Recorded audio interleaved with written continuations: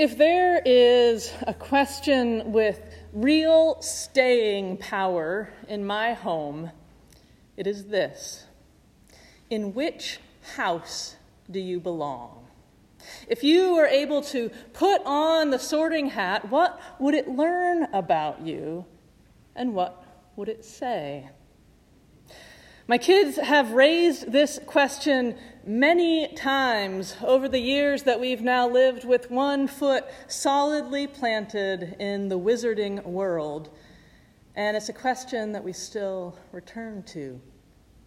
They sing the various sorting hat songs. We take and retake the house quizzes. Now, for the uninitiated, let me explain. At Hogwarts School of Witchcraft and Wizardry, the magical boarding school that Harry Potter attends, there are 4 houses into which the students are divided.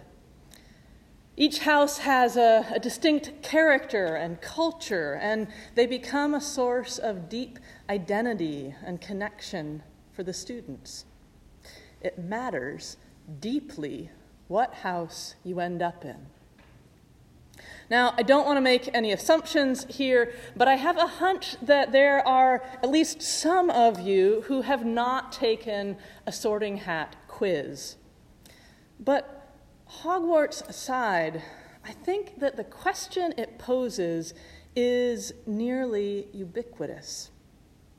Where will we find our people? Where will we be comfortable? These are questions that people ask naturally all the time. In checking out colleges one might attend, or in interviewing for jobs, in touring retirement homes, in shopping for churches. Do I belong here? Will I find my kind here? As my kids keep inviting me back into these quizzes, I find myself pondering the question: where do we belong? How do we know where we ought to be? How do we make our life there? Perhaps not surprisingly, these questions are not where we start out with Jesus, though.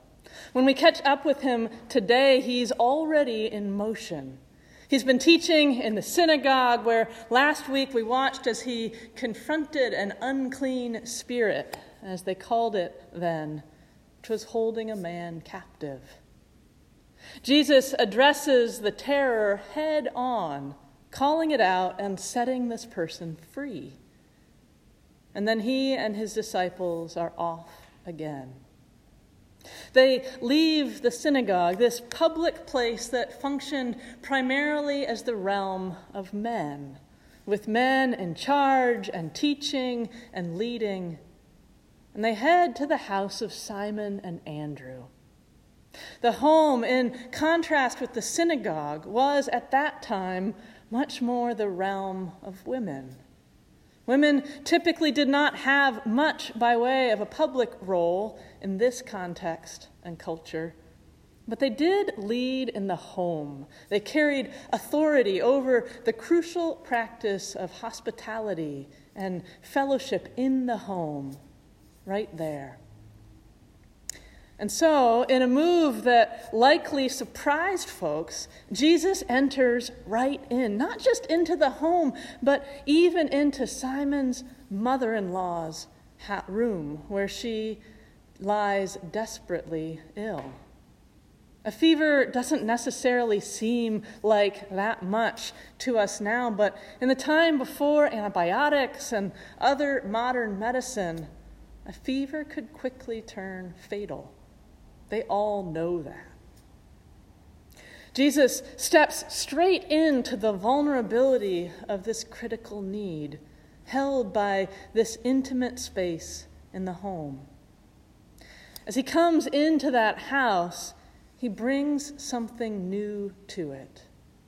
He makes it a place of healing for this unnamed woman, Simon's mother-in-law. Now, I want to flag how problematic it can feel that as soon as this woman is healed, she immediately jumps up to begin serving the men here. It makes many of us squirm, and I think with good reason.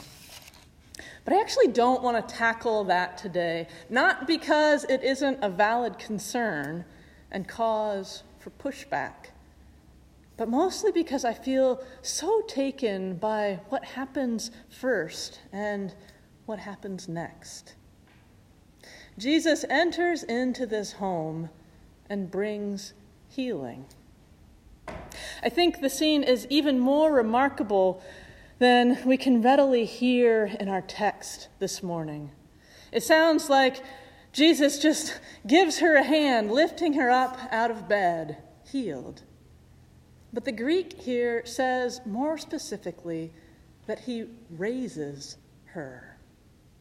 Just as he raises Lazarus from the dead, just as he himself is raised, he raises this unnamed woman also. It is a resurrection story, with Jesus bringing new life, making all things new, right in the tender center of this home. And then, finally, the news goes out, and suddenly the whole town is at the door, presumably to celebrate her recovery and also reaching for healing themselves. It becomes a community affair of healing and resurrection. So there's been some discussion across Christendom for years now about the overlap between Harry Potter and Christianity. And I rather think that Jesus would have appreciated Harry Potter. It's full of mystery and great food and humor and striving for good. It's right up his alley.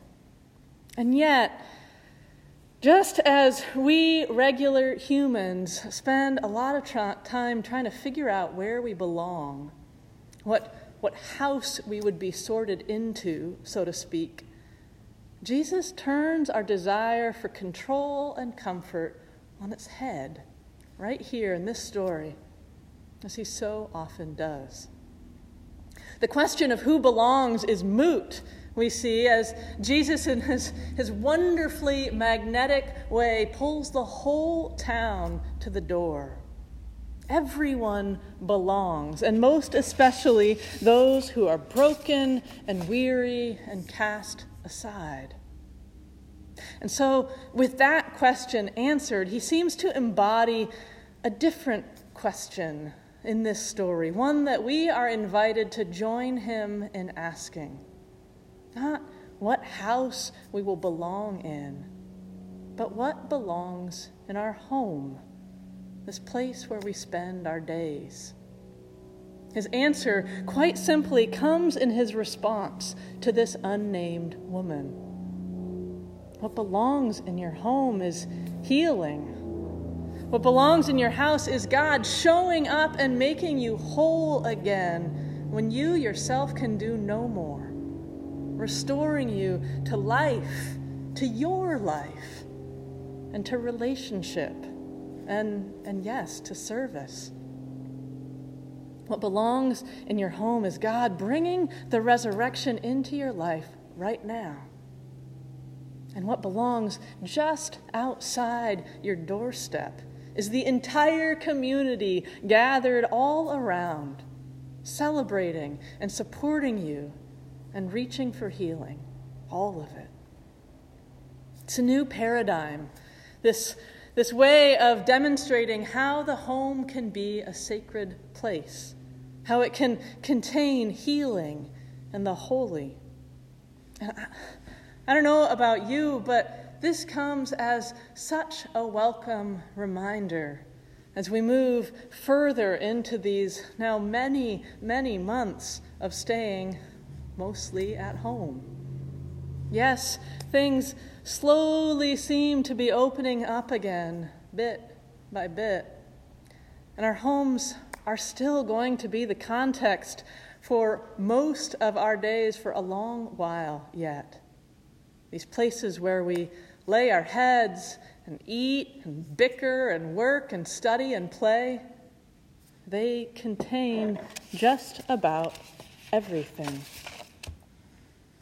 So what a wonderful question then for us to begin to wonder about, exploring how we might come to understand our homes as sacred spaces, as places for our healing and for the healing of the whole community. After all, Jesus makes his way into the heart of this home. This is where he heals, where he raises this woman to new life.